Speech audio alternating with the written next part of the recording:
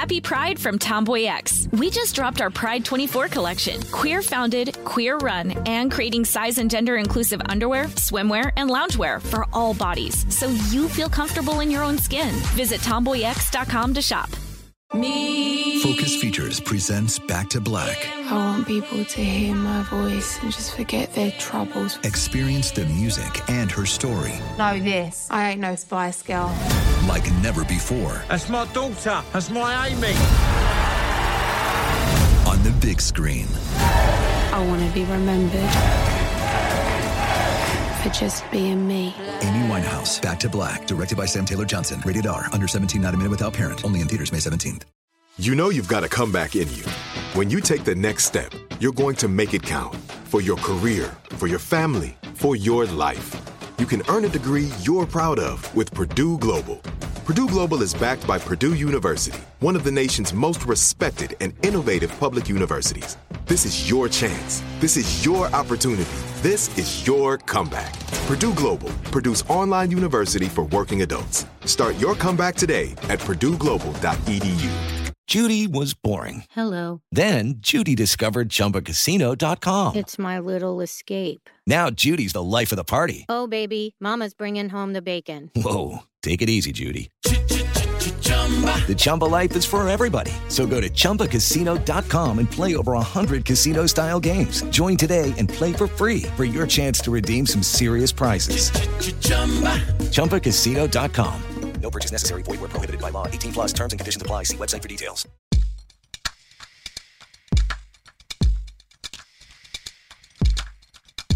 Hi, everybody. I'm Robert Evans, and this is once again Behind the Bastards, the show where we tell you everything you don't know about the very worst people in all of history.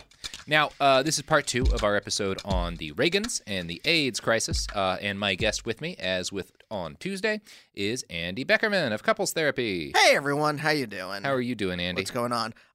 So we're recording this right after the first episode. I'm going to try to get my energy back. If you listen to the first episode, you can, if you like, had a graph of my energy as we hear more and more about just how, like, look, it's not like I didn't know that the Reagans were fucking awful, right?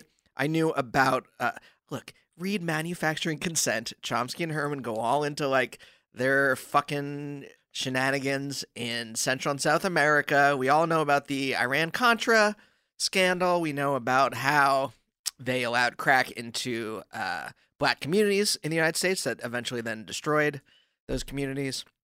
We know they're awful people, but to have like the nitty gritty right in front of you, it just like so the graph of my enthusiasm, and it goes from like making jokes to just like these motherfuckers. Yeah, and so it's like a downhill slope of of the emotional journey we all went through in that first episode. But I'm gonna try to put out the energy for this one. This episode Robert, has a hero, so that's good. This episode has a hero? It does include a hero. Was there a Wolverine comic where he fought Reagan?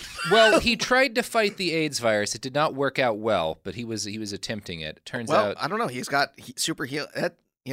He heals. I don't want to go on this journey. Yeah, no, this is not a healing factor. And the very special X-Men issue about all this. No. I want Wolverine and like what was the crossover where all they fought other enemies, like Magneto went and fought Spider-Man or something, and Mandarin fought Psylocke.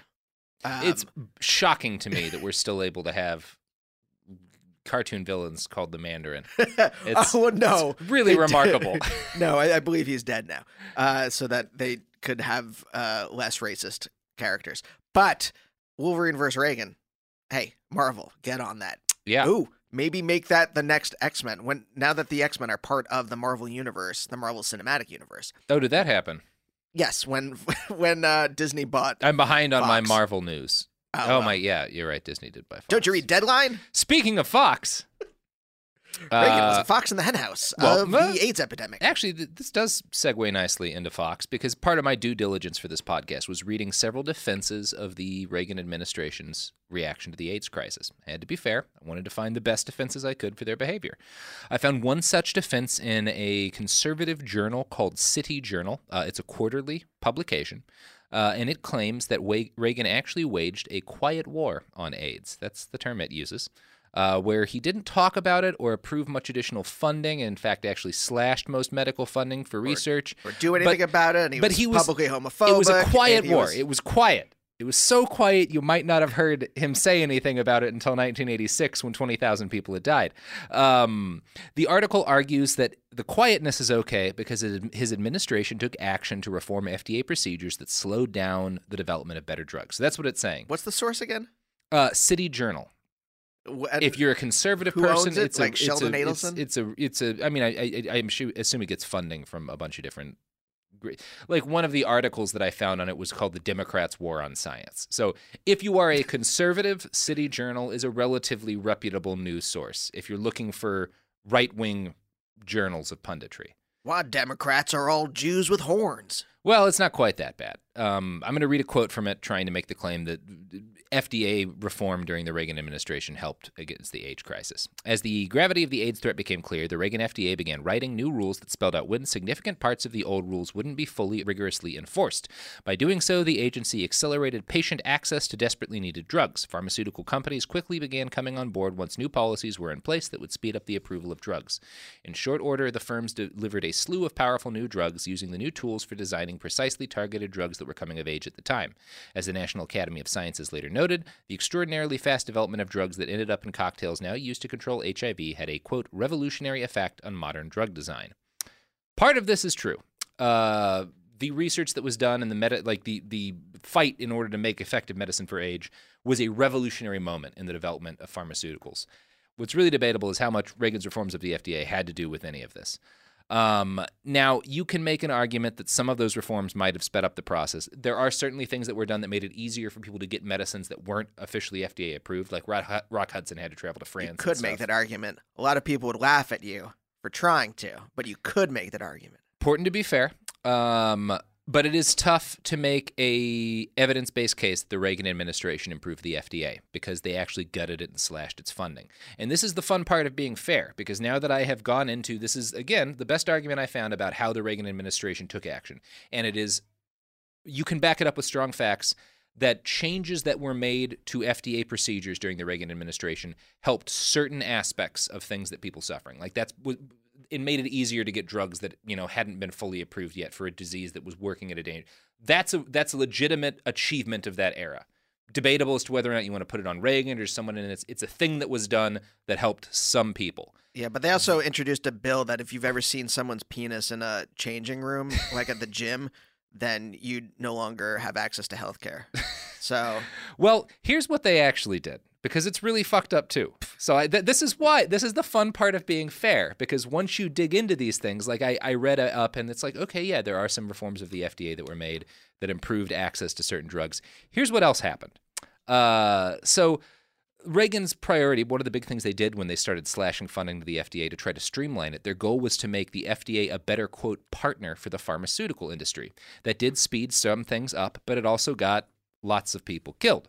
Here's the New York Times, an interview with a doctor named Sidney Wolfe from the World Health Research Group. In October 1981, a federal government advisory committee recommended against the use of aspirin for chickenpox or flu because of the increased risk of Ray's syndrome. But as a result of pressure on the aspirin industry, syndrome? Ray's syndrome. Who's Ray?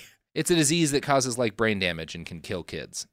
I think that taking aspirin, basically a federal government advisory committee was like the current medical advice that the pharmaceutical industry really, really supports is give your kid aspirin if they have chickenpox or the flu. I remember commercials when I was a kid. Yeah, and so the pharmaceutical industry obviously wants anything that gets people taking more aspirin.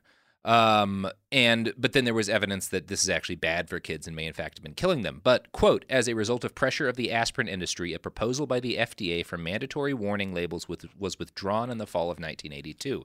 As a result, 150 American children are dead and dozens have brain damage. So, cutting back on FDA red tape cuts both ways. And in this case, it cut 150 kids to death. Anyway, that's what fairness looks like. That's not a ton. It's only 150. And dozens of kids with brain damage. Not that bad, really. It's less than 200 total, probably. If you're going to make it easier for people to get experimental medicines, some children are going to die from from aspirin. That's just... Sure. Yeah. I mean, look, in comparison with how many people the Reagan administration murdered in Central and South America, that's nothing. You know what? You know what? It's perspective, guys. It's perspective. It's perspective. Exactly. And now we have some perspective. I just thought we'd delve into the other cases here, you know, the defenses of the administration. But this is what I was talking about in like part 1, where I was like, once the pharmaceutical industry smelled a profit to be made, is that when things started to like pick up? Like, oh, let's address this now, I guess.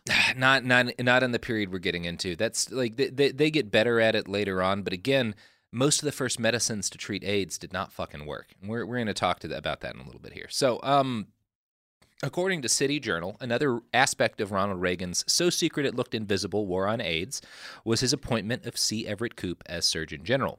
And Mr. Koop is a hero of this story, and he was appointed by Ronald Reagan. But Ronald Reagan and his Surgeon General did not exactly see eye to eye. And didn't he look like the Colonel from KFC? Yeah, we're about to pull up his picture. He looked amazing. He's I'm going to go ahead and say probably the best aesthetic of any Surgeon General we've ever had. And he does look like I would trust his recommendation on where to buy fried chicken. If C. Everett Koop was to tell me, "Now, son, this place has a damn good bucket of fried bird here," I'd be like, you look like the kind of man who knows where good fried chicken is. My Truvada recipe's got 7 secret herbs and spices in it. The best. I mean, that's the... Well, I guess I'll trust you, Koopy. Really getting a lot of play out of the Reagan voice jokes. That's if I was a journalist. Poop, scoop. Yeah. If I was a journalist at the time. What's the poop on Koop? What's the poop scoop on Koop? Because they used to say poop as a scoop because it was funny. Look at this guy. Oh yeah. Look at this guy. What a fucking champion. That is truly a courageous chin beard. And this picture will be on BehindTheBastards.com if you want to see. I'm going to go ahead and say the best chin beard any Surgeon General has ever had. I think that's probably fair. Send us a message on Twitter if you find a better Surgeon General with a twin. If you could name a Surgeon General other than C. Everett Koop. That's also fair. He is the only Surgeon General whose name I knew before I started on this podcast. So that's a fair point. So, Charles Everett Koop was called Chick by his friends in Dartmouth College because chickens live in... Comedy wasn't really very advanced back then. What year is this? This is like in the 40s, something like that. Like back in the day. Oh, sure. Vaudeville. Yeah. Still hot. Yeah. Lenny Bruce was just a gleam in Fatty Arbuckle's eye. Like, I don't know much about the evolution of comedy. Koop was a born-again Christian. In 1976, he published The Right to Live, The Right to Die, which argued against both abortion and euthanasia. The book sold 100,000 copies, mostly to Christian readers, in its first year. Koop said, quote, "What a scam. How many grifters are there in like the Christian community?" He's not a grifter. I will say this for Koop. He believes strongly everything, and I think you might come around on this, but he's definitely not, you would think, in any sort of reasonable corner right now. But he believes this stuff. Look, I love the beard, love his aesthetic. Mm-hmm. All right, I'm already like 30% there on C. Everett. Well, C. Everett Koop wrote this book about, how as a physician and a Christian, he didn't believe abortion should be legal or euthanasia. And in fact, he viewed them as basically the same thing. That said, he was also had a brilliant career as a surgeon in a children's hospital in Philadelphia, and he established the United States' first neonatal unit in 1956. Worked there until 1981. So he was a guy with very strong, very right-wing, religious, conservative views, but he was also a guy who clearly viewed his North Star as taking care of human beings, and that was the thing that was his main focus in life. And how did that clash with his Christian beliefs? Well, we're about to get into that. So Koop, when he was appointed, many Democrats, including Henry Waxman, spoke out against Koop. Waxman said, quote, "Dr. Koop frightens me. He does not have a public health record. He's dogmatically denounced those who disagree with him, and his intemperate views make me wonder about his and the administration's judgment." Here's a quote from the book After the Wrath of God. Titled Doctor Unqualified, the New York Times editorial board lauded Koop's work as a pediatric surgeon, but underscored his lack of public health experience. Past surgeon generals, almost without exception, the article continued, have possessed experience specifically within the field of public health. That Koop had shown no evidence of such experience, along with the fact that he technically was older than the legally permitted age to assume the position, suggested that the Reagan administration's interest in Koop had to be found elsewhere. Quote, "That elsewhere may be his anti-abortion crusade," the Times concluded, with its hope that Congress would reject the appointment, for not to do so would, quote, "be an affront to both the public health profession and the public." So again, at the start of this, it seems like Koop is the perfect guy to not make a fuss while tens of thousands of gay people die, right? Seems like the worst case scenario for a Surgeon General in an already conservative administration. So he's like, who's the guy that's on the Supreme Court that they thought was a conservative but then is actually more moderate? Kennedy. Yeah. So he's like that. Like they're like, this guy's going to hate everyone He's going to hate all the right people. Let's make him the Surgeon General. But no, in fact, that's actually not what happened. Koop monitored CDC reports and the response of public health services from the sidelines during the first several years of the AIDS crisis. Despite his job was essentially to inform the American people about diseases, about what was happening. And so he wanted to make a statement earlier in the AIDS crisis once it was confirmed in 1982. But he says he was, quote, completely cut off from AIDS by other people in the administration. He blames interdepartmental politics from blocking him from any of the few conversations that the Reagan administration had about AIDS during the early 1980s. According to Koop, the reason for this was that his involvement would have implicated the Reagan administration in basically caring about gay people. Koop says that because AIDS was seen as a gay disease, the president's advisors, quote, took the stand they are only getting what they justly deserve. Now, Assistant Secretary for Health Edward Brandt, Koop's boss, told him that he was not allowed to speak publicly about AIDS during the epidemic. In 1983, when Brandt created an executive task force on AIDS, Koop was not invited. By 1985, he'd started to get pissed about this. Koop thought it was outrageous that thousands of people had died and the Surgeon General had said nothing. Now, there were people agitating that Koop should be allowed to talk about the AIDS crisis.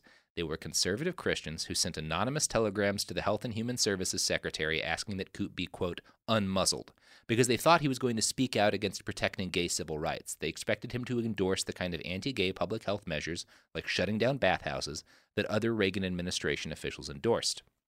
Finally, in 1985, Koop was made a member of the AIDS task force, and that winter he was ordered to prepare a report on the AIDS epidemic.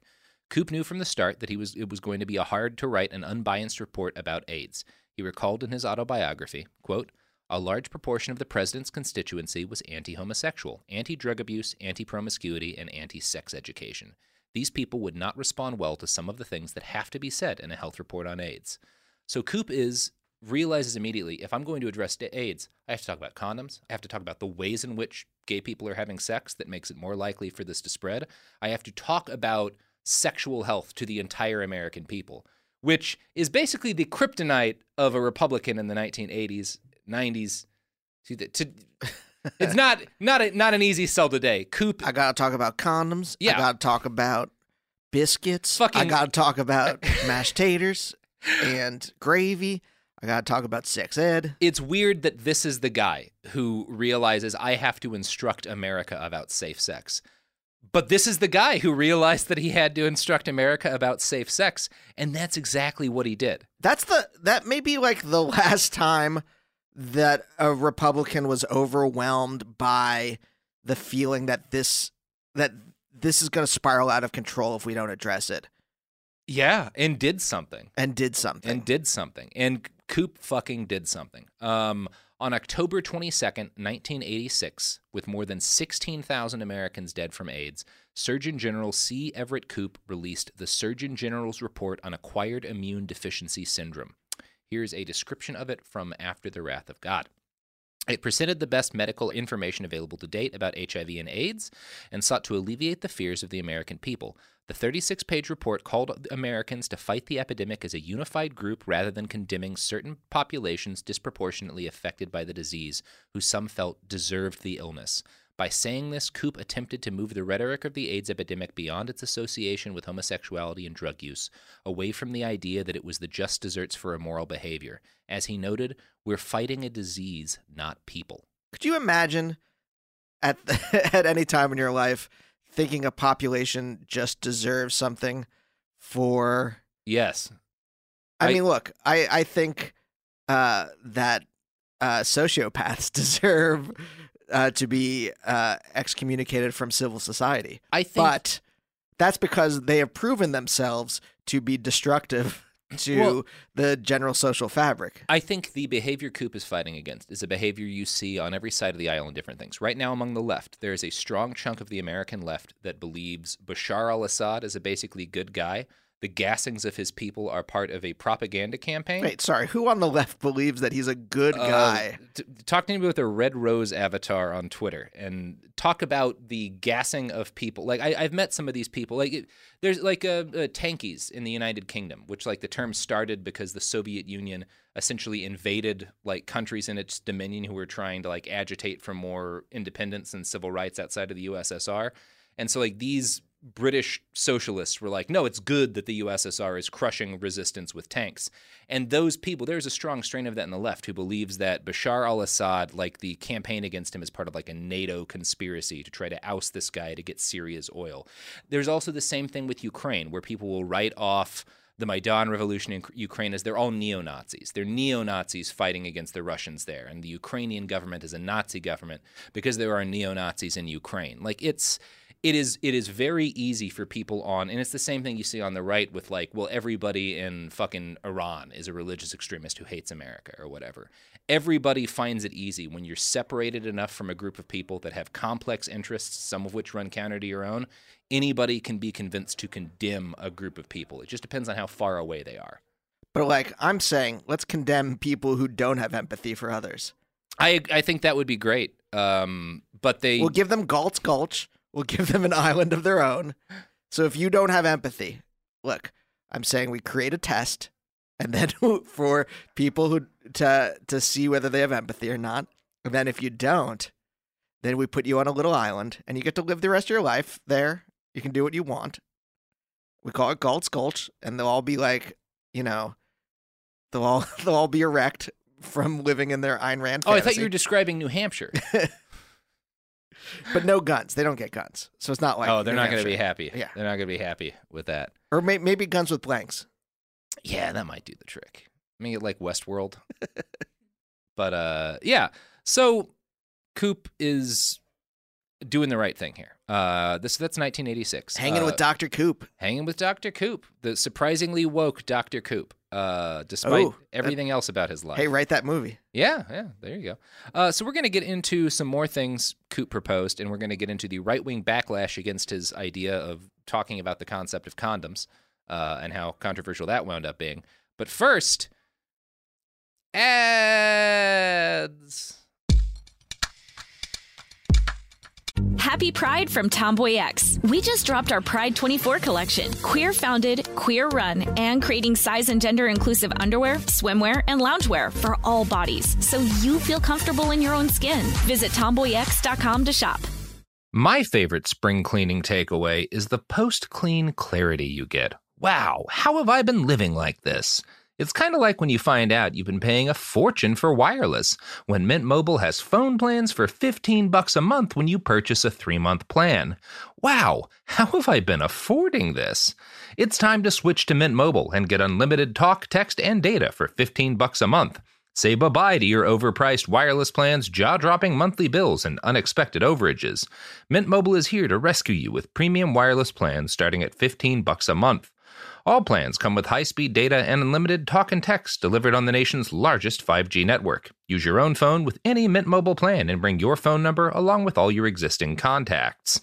To get this new customer offer and your new 3-month unlimited wireless plan for just $15 a month, go to mintmobile.com/behind. That's mintmobile.com/behind. Cut your wireless bill to $15 a month at mintmobile.com/behind. $45 upfront payment required, equivalent to $15 a month. New customers on first 3-month plan only. Speed slower, above 40 gigabytes on unlimited plan. Additional taxes, fees, and restrictions apply. See Mint Mobile for details. Become a part of the fast-growing health and wellness industry with an education from Trinity School of Natural Health. Trinity graduates can empower their communities through natural health principles and techniques, whether they go into practice to guide others toward their wellness goals or open a store to sell their favorite health products. Trinity grads are equipped to change lives with 19 online programs and flexibility to fit your busy schedule, including the popular Certified Natural Health Professional. You can get the training that helps you turn your passion into a career. And here's the best part. You can earn the certification in less than a year. From herbology to naturopathy and health coaching, Trinity allows you to make a meaningful difference by helping others live healthier, happier lives.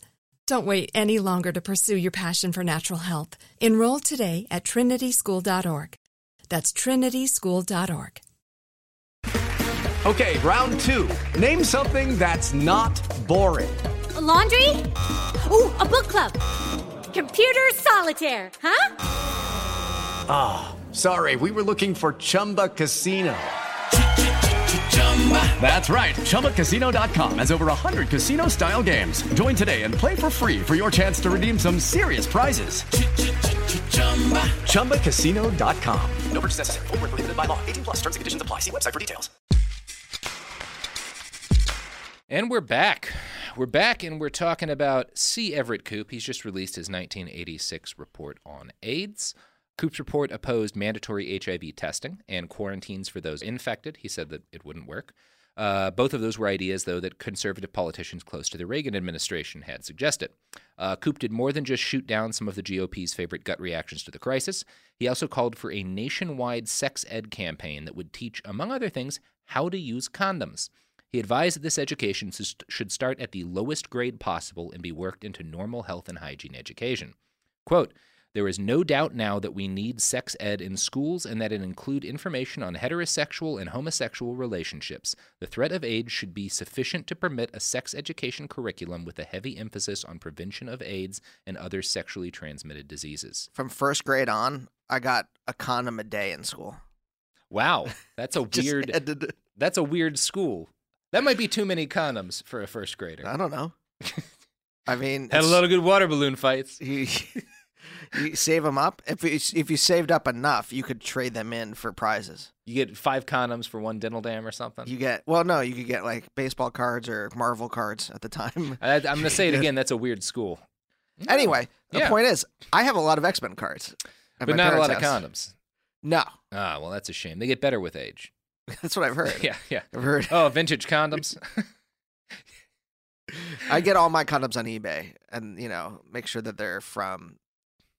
Well, let's just go on. Yeah, let's move past this bit. So, in his report, Koop commented on drug use as well as oral and anal sex, because those were all major ways that AIDS was being spread. He talked about these things like a doctor without judgment, because that's exactly what he was, a doctor. Everybody lost their goddamn minds. The LA Times, you would expect to have a reasonable take on the matter, headlined their coverage of the report, "Koop urges AIDS sex course in grade school." Hey. The LA Times. Look, it worked in my grade school. William F. Buckley Jr., a famous conservative pundit, attacked the Surgeon General for suggesting... General piece of shit. General piece of shit. And specific piece of shit. Both. Attacked the Surgeon General for suggesting American kids learn about sex. Robert Novak, Roland Evans, and other notable conservative thinkers wrote a whole bunch of lies about the Surgeon General's report and basically accused him of wanting to groom children for pedophilia. Phyllis Schlafly, right-wing religious firebrand, opponent of the Equal Rights Amendment, and if you've watched Handmaid's Tale, the commander's wife in The Handmaid's Tale was specifically based on Phyllis Schlafly when the book was written. This lady whined that... Also, The Fly? Yeah. was based on the Cronenberg. Just Jeff Goldblum before the change was based on Phyllis Schlafly. The Fly itself. Okay. The actual Fly before the change. So not Jeff Goldblum, The Fly. The concept of a fly was based on the concept of just took off. A bottom feeding vermin. Yeah. So Phyllis said that the AIDS report, quote, looks and reads like it was edited by the gay task force. She accused Surgeon General Koop of suggesting that third graders learn, quote, safe sodomy. Said Koop, why anyone paid attention to this lady is one of the mysteries of the 80s. I'm not the Surgeon General to make Phyllis Schlafly happy. I'm the Surgeon General to save lives. Again, he seized his moment to be the one guy not fucking up. Koop had been prepared to be attacked by the political right because he'd known that his report was going to reject all of the suggestions they'd already made. But he later wrote that he did, quote, feel a profound sense of betrayal by those on the religious right who took me to task. My position on AIDS was dictated by scientific integrity and Christian compassion. I felt my Christian opponents had abandoned not only their old friend, but also their commitment to integrity and compassion. That's what I was talking about in part one. Yeah.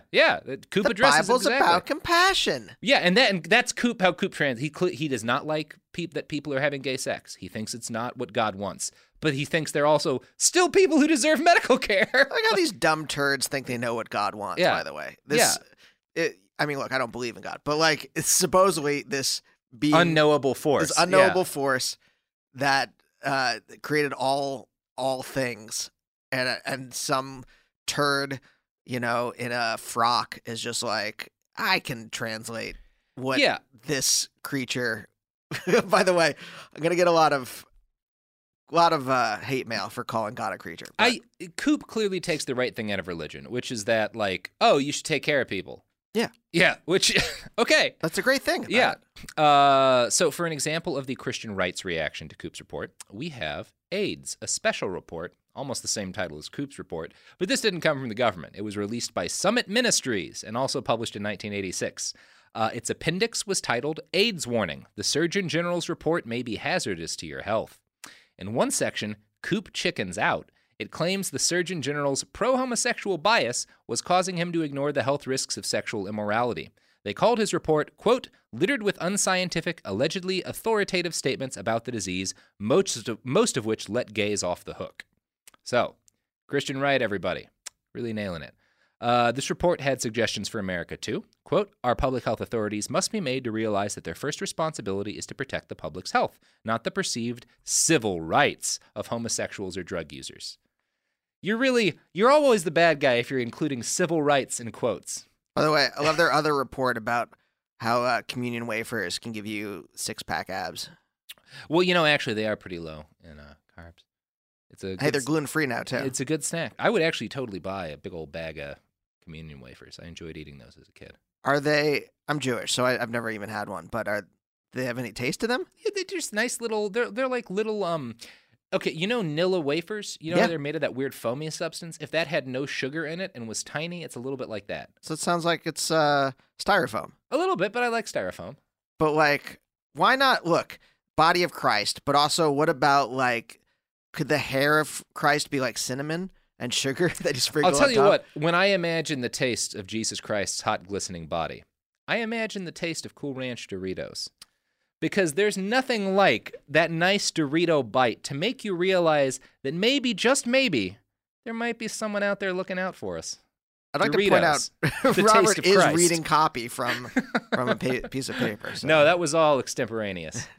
I just, anyway, let's move on to AIDS. That was a bad segue. So as hard as I hope it is to believe right now, but probably not at all hard to believe right now, most of the outrage against Coop had come from his decision to endorse condoms.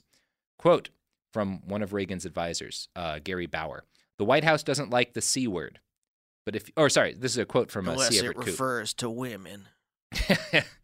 So Coop said... I'm sorry that every racist in this is a Southern, or misogynist is a Southern person. Yeah, Apologies to progressive Southern people. Thank you. Now, Coop said at the time, the White House doesn't like the C word, but if you don't talk about condoms, people are going to die, so I talk. Another Christian conservative who didn't like Coop was Undersecretary of Education Gary Bauer. He was a Baptist and a bit of a stickler for the word values. Here's a picture of Bauer with Ronald Reagan, just to get a picture of this guy in your head before I tell you what's next. He's a little weaselly looking shit. Oh, yeah. He looks like a Tim and Eric character. He does look like a Tim and Eric character. And he's wearing a suit that's clearly too big for him, which is like my favorite type of conservative. Suit. Yeah. I like how a guy in government couldn't go to a tailor. Didn't have time to stop by Brooks Brothers. No. He had too much. Well, we're about to hear what he was doing when he wasn't getting his suit fitted. Gary is currently the president of American Values, an advocacy group that lobbies for exactly the kind of things you'd think. In December of 1986, he wrote up the education policy that would actually teach American school kids about AIDS. Rather than following any of the guidelines Coop had laid down, he believed the Department of Education should, quote, not be neutral between heterosexual and homosexual sex. While homosexuals should not be persecuted, heterosexual sex within marriage is what most Americans, our laws, and our traditions consider the proper focus of human sexuality. Bauer believed that all federally mandated or federally sponsored AIDS education supplements should, quote, encourage responsible sexual behavior based on fidelity, commitment, and maturity, placing sexuality within the context of marriage, which of course means you don't have to talk about condoms. Ronald Reagan approved these changes, even though they flew in the face of what his Surgeon General had recommended. Shortly after that, Senator Jesse Helms passed a law thingy. So wait, hold on. Sorry. What? So these people don't even think that married couples use condoms? Well, why would you need to? The only reason you're having sex is to make kids. Right. Ronald Reagan approved these changes. Shortly after that, Jesse Helms passed a law prohibiting the CDC from using its funds to, quote, promote, encourage, and condone homosexual sexual activities or the intravenous use of illegal drugs. 4,000. Hold on. Was the CDC like, by the way, if you're going to do heroin, don't snort it, inject it? Yeah. Why not? It said it's not allowed to promote intravenous drugs, right? Well, what was the CDC doing before that? Was it? What they're saying is that, like, by saying, hey, here's where you find clean needles. Here's how to make sure your needle is clear. Here's how to dispose of needles. That kind of stuff. Just trying to be like, you're going to be fucking shooting drugs with needles. Be safer with your needles. So the CDC wasn't just like going like, hey, snorting's for squares. No, the CDC wasn't like, all right, so the best H on the block, you're going to go down, take a right at the Pioneer Chicken stand. And you want to cook it and inject it. No, man, Big Ernie sells smack so pure you don't got to cook it. That's the CDC's official report in 19... No. So 4,855 Americans died in 1987. This was in spite of the fact that this was the year that AZT, the first anti-HIV drug, was approved by the FDA. AZT had to be taken every 4 hours without fail, even interrupting your sleep, and came with horrible side effects including muscle soreness and fatigue. Subsequent large-scale studies showed almost no difference between AZT and placebos. 1987 was a big year for AIDS. Not only was it the AZT year, it was also the year that the first San Francisco AIDS quilt was made. It was the year that a family with 3 HIV-positive hemophiliac sons had their house burned down by an arsonist. It was the year the U.S. shut its borders to HIV-infected immigrants, and the year Ronald Reagan finally addressed the nation about what he now called public health enemy number 1. Not a lot there for humor, except I did come up with a character while you were talking. Oh, good. Johnny Arson. He's like Johnny Carson. Oh, good. But he lights fires. Oh, good. That's some weird, fiery stuff. We got a really big blaze. That's all I know about Johnny Carson. At this point, when Reagan finally delivered his very first public speech about AIDS, 23,000 Americans had already died from the disease. Part of why Reagan even addressed it is because thousands of hemophiliacs had also been infected by this point. Many were dying. Ryan White was probably the most famous of these hemophiliac kids to catch AIDS. He was diagnosed in 1984, and by 1987, he'd become one of the most prominent figures in the fight against the disease. Since he and other hemophiliacs were not gay, they were seen as not deserving what had happened to them. This gave the Reagan administration the cover that it needed to take effective action against the disease.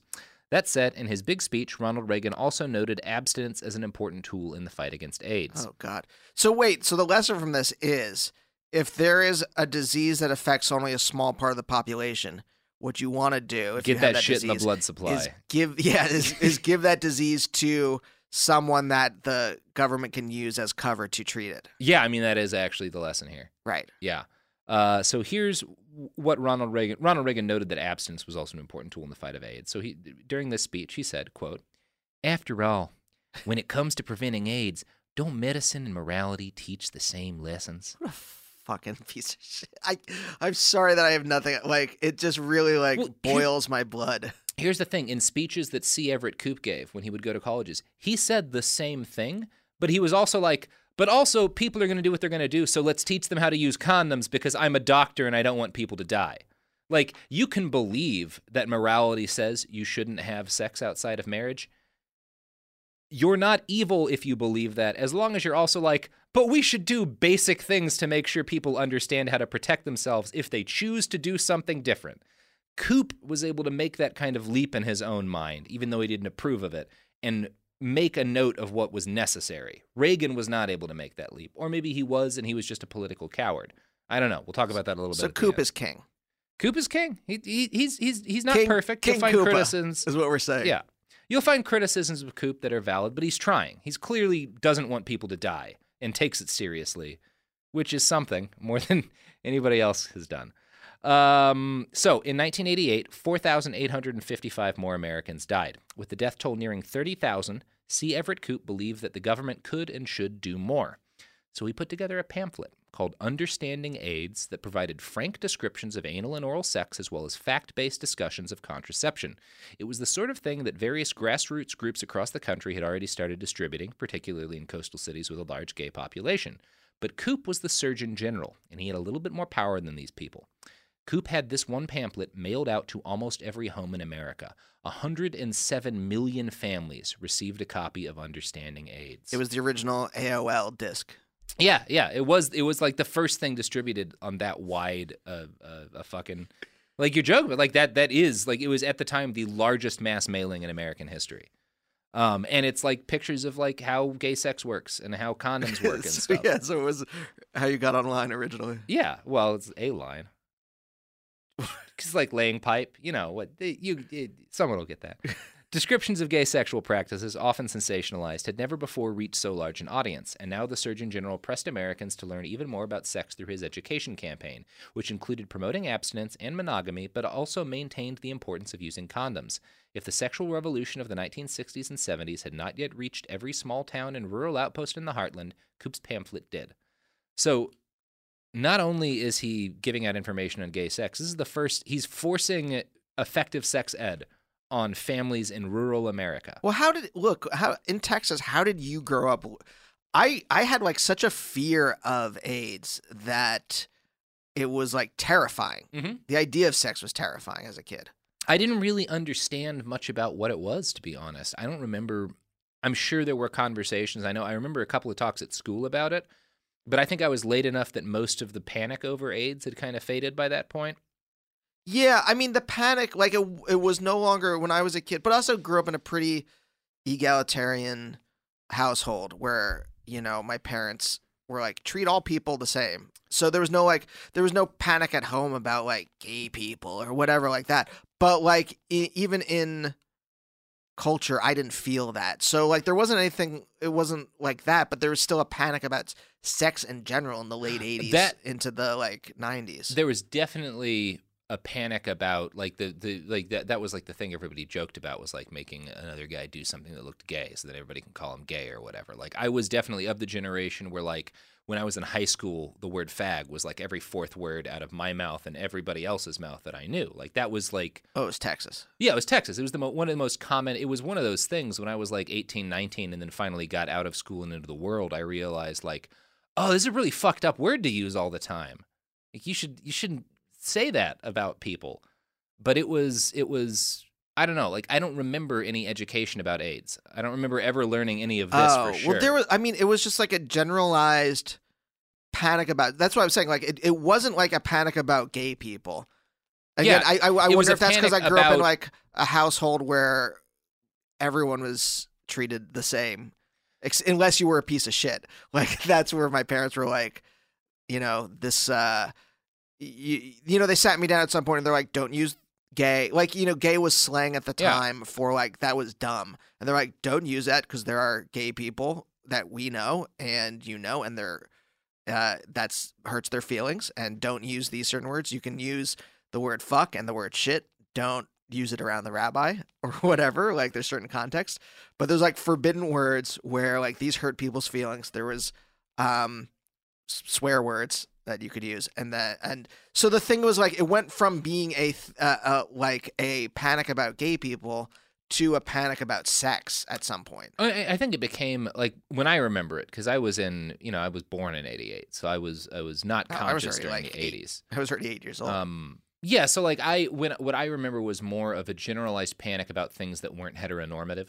Like that was the thing. Like there was no, like it wasn't like if you're gay you're gonna get AIDS when I was a kid. It was that like gay meant not what we expect out of like straight masculine men, and so that's silly and you should make fun of it. Like that was sort of what I grew up with, and that was less that I didn't really catch any of that from my parents. That was just like school. Like that's so there was just homophobia everywhere, and like it's not like I went to a high school that was like super gay friendly, but it was. I don't think the homophobia was as suffocating. And I mean, I'll ask my gay friends from high school what they thought. Yeah, I had one gay friend when I was in high school that I met when I was a senior. He came out to me when I was a senior in high school, and that was the first gay person that I knew. So it was definitely like not, it was not a, but we were also past enough the AIDS epidemic that like the only thing I remember in school about AIDS was them really driving home to us that you can't get it from the water fountains. Like that was the biggest part. That's the thing that stuck in my mind about my high school age education. But I wonder now if that's Texas versus Pennsylvania. If that's south of the Mason-Dixon line, it was like still full of homophobia into the 90s, and north of the Mason-Dixon line, it turned into like a sex paranoia in general thing. I certainly can't. I would describe a lot of what I encountered as a sex paranoia in general thing, but I couldn't tell you what it was like outside of Texas because I only grew up in the one spot. But I will tell you what this pamphlet Coop sent out looked like. This is the front. Why don't you check out? I find a little bit of humor in the last question listed on the front of the pamphlet. It says, Understanding AIDS, and there's a bunch of pictures of people. Mm-hmm. It's very multi-culty, and it says, what do you really know about AIDS? Are you at risk? AIDS and sex, and why no one has gotten AIDS from mosquitoes. Which tells you what people knew about it at the time, where Coop was like, all right, what are the big things we have to address? Oh, mosquitoes. Everybody's asking about fucking mosquitoes. You could see that. I mean, it makes sense. About it. You've got to get the info out. Yeah. And there was it was already around the time where arachnophobia came out. Yeah. And so people were worried about bugs. Yeah. Yeah, this is a very basic thing, but people flip their shit over this. Like, this is a major issue. There's tons of, like, political cartoons, people freaking out over the pamphlet. I'm worried about skeeters. I don't want them to talk about how gay people have sex. Like, it freaked people out, and it was a legitimately courageous move from Coop to be like, no, we're fucking mailing this out to every family in the country. And they did it. It took way longer than you'd have hoped, but it happened. And in 1988, this fucking thing gets out, and finally people start to get forced on them some practical sexual education. Now, it's important to note that C. Everett Koop was not a hippy-dippy dude. He was not, you would certainly not call him pro-gay. Like, his advice was specifically, like, don't have sex with anyone who could carry the virus of AIDS. And then he would go on to, after a couple of paragraphs of why you shouldn't do it, if you do decide to do this anyway, use a condom. Here's how condoms work. Like, it was the most couched it possibly could have been, but at least he was getting the information out. And if you don't use a condom, just do hand stuff. Yeah, just do hand stuff was the second pamphlet he sent out to 107 million homes. It was 47 pages of really hardcore hand pornography. Should I use lube? Yeah. No.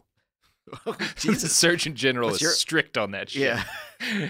The Bible doesn't say nothing about lubricants. The only lubricant you're going to need is a single page from the King James Bible, and you're going to wrap that around yourself like a sheath. The blood of Christ is the only lube you need. Oh, boy. As I said before, C. Everett Koop agreed with President Reagan that religion and morality were in lockstep on the matter of AIDS. Abstinence was the best way to deal with it. But he also was like, let's fucking teach people about condoms and stuff. Let's fucking teach people about fucking. Yeah, let's fucking teach people about fucking. That was C. Everett Koop, the man who taught America to fuck. Another great name for his biopic. On January 20th, 1989, Ronald Reagan left office. More than 14,000 Americans died from AIDS that year. Another 18,000 died in 1990. One of these was Ryan White. The president wrote him a public letter, which was more than Rock Hudson got. Here's a quote from a writer with The New Yorker who actually knew Ryan. Reagan wrote a letter that ended with the words, "Ryan, my dear young friend, we will see you again." But that letter really just shows the limits of Reagan's sympathy. Ryan White was an absolutely delightful Indiana schoolboy, so he was an innocent AIDS victim, unlike the gay men Reagan did not like to mention. It is no coincidence that Reagan would feel comfortable singling White out to honor, nor is it a chance that the single biggest piece of HIV legislation ever enacted in the United States is called the Ryan White Act. I should note before we end that Rock Hudson was not the only friend of the Reagans to die of AIDS. Ronald Reagan's good buddy, Roy Cohn, died of AIDS in 1986. He was apparently furious when, during treatment, his doctor repeatedly insisted that he stay abstinent, and that was most of the advice that Cohn was able to get. The Reagans did send Cohn a letter before he died, but neither showed up at his funeral. He was buried in a tie with Ronald Reagan's name on it. The AIDS epidemic continued to kill. More than 500,000 Americans had died by 2002, 11 years before Ronald Reagan's daughter would claim that her dad had supported gay marriage, because in 2013, that's exactly what Reagan's daughter said, that she thinks her dad would have backed gay marriage. Patty? Yeah, I think it was Patty. It's a stretch. I will say, she might be right, because in 2013, Reagan wouldn't have had to pay a political price for supporting gay marriage, and I think that really was most of what it was for him. He would have been fine if he thought in 1982, jumping on AIDS and like increasing funding to it would have won him election in 84. He would have done it. I don't think he had a moral issue with this. I think he was just a coward. Well, that's a moral issue.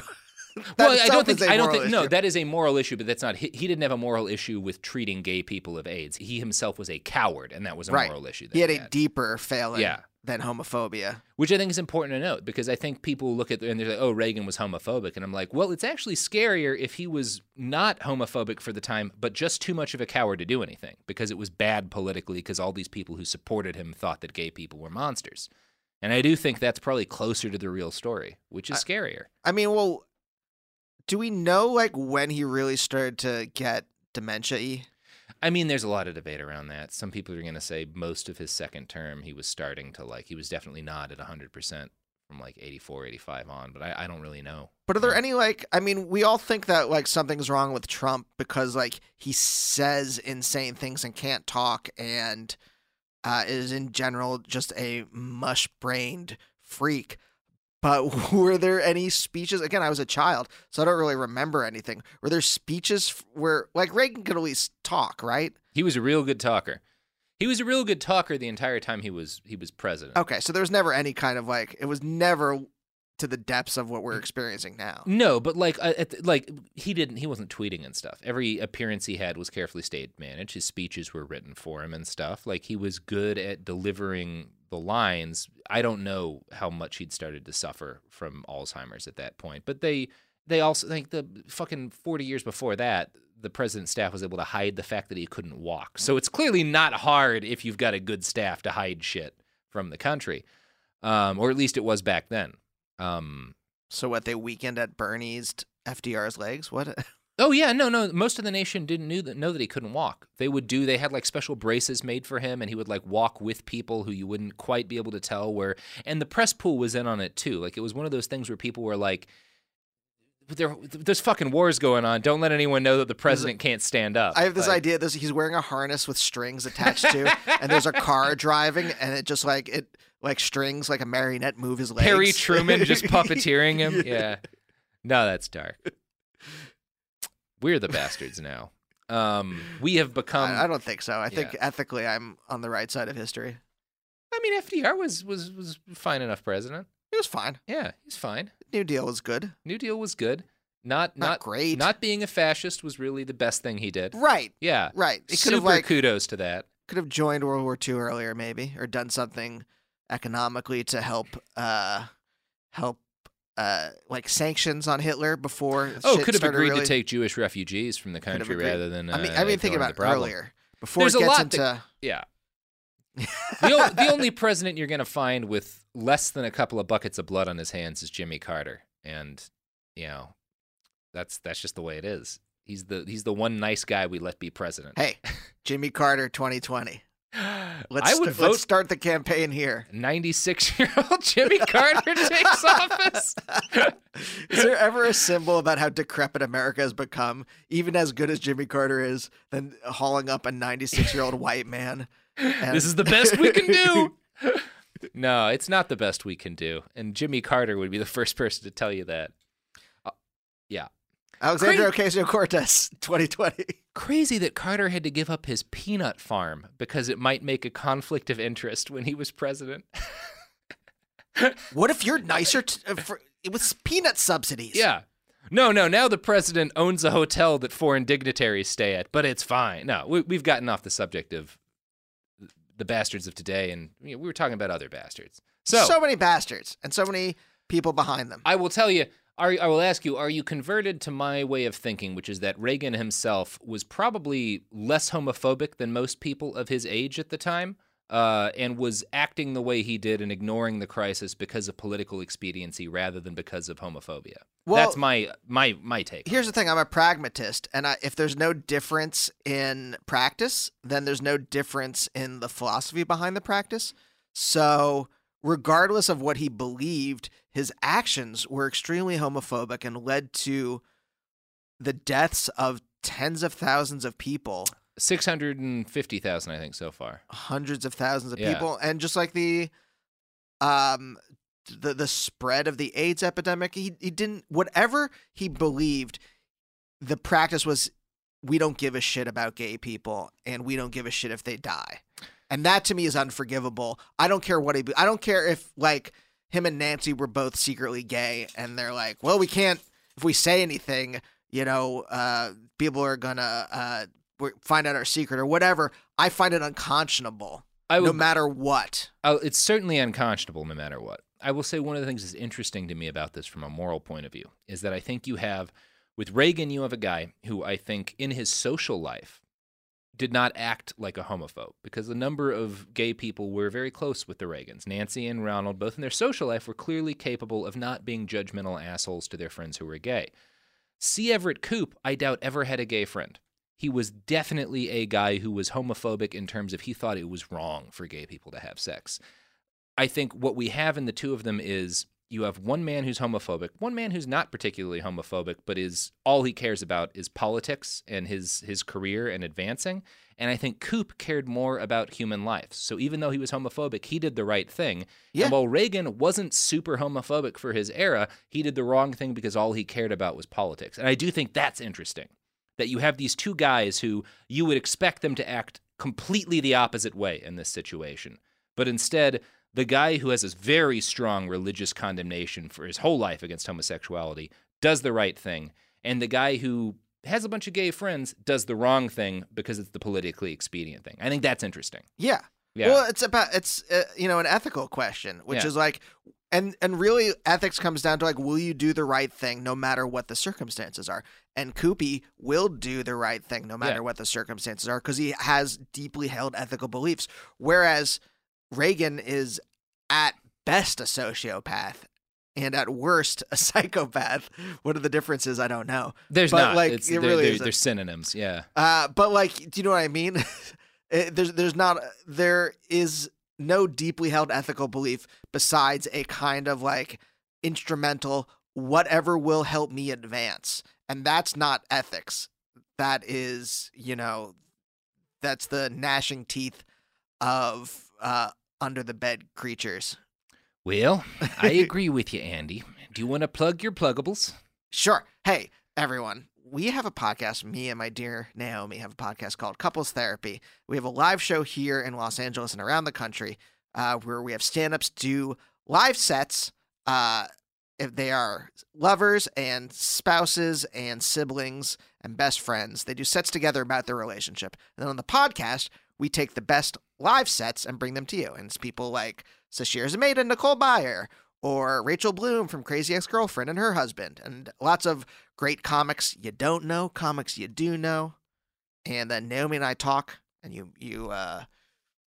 it's fun.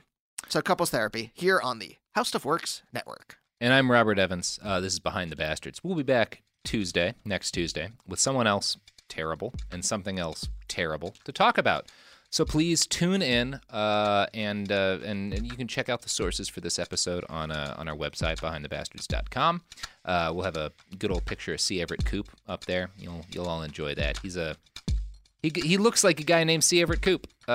Anyway, you can find us on Twitter and Instagram at @BastardsPod. You can find me on Twitter at iWriteOK, and that is the end of the episode. And you can find our shirts on TeePublic, Behind the Bastards. So buy some shirts. Reagan's ghost will scream for every shirt that you buy, but also you can buy phone cases and mugs. Thank you for the word mugs. Stickers. I had forgotten the word mugs. Stickers.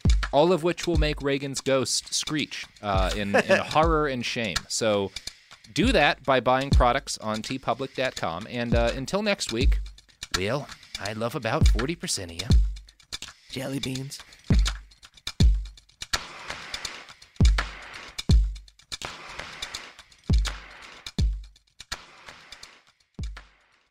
Happy Pride from Tomboy X. We just dropped our Pride 24 collection. Queer founded, queer run, and creating size and gender inclusive underwear, swimwear, and loungewear for all bodies, so you feel comfortable in your own skin. Visit tomboyx.com to shop. This show is sponsored by BetterHelp. It's a simple truth. No matter who you are, mental health challenges can affect you, and how you manage them can make all the difference. That's why everyone should have access to mental health support that meets them where they are and helps them get through. BetterHelp provides online therapy on your schedule. It's flexible, simple to use, and more affordable than in-person therapy.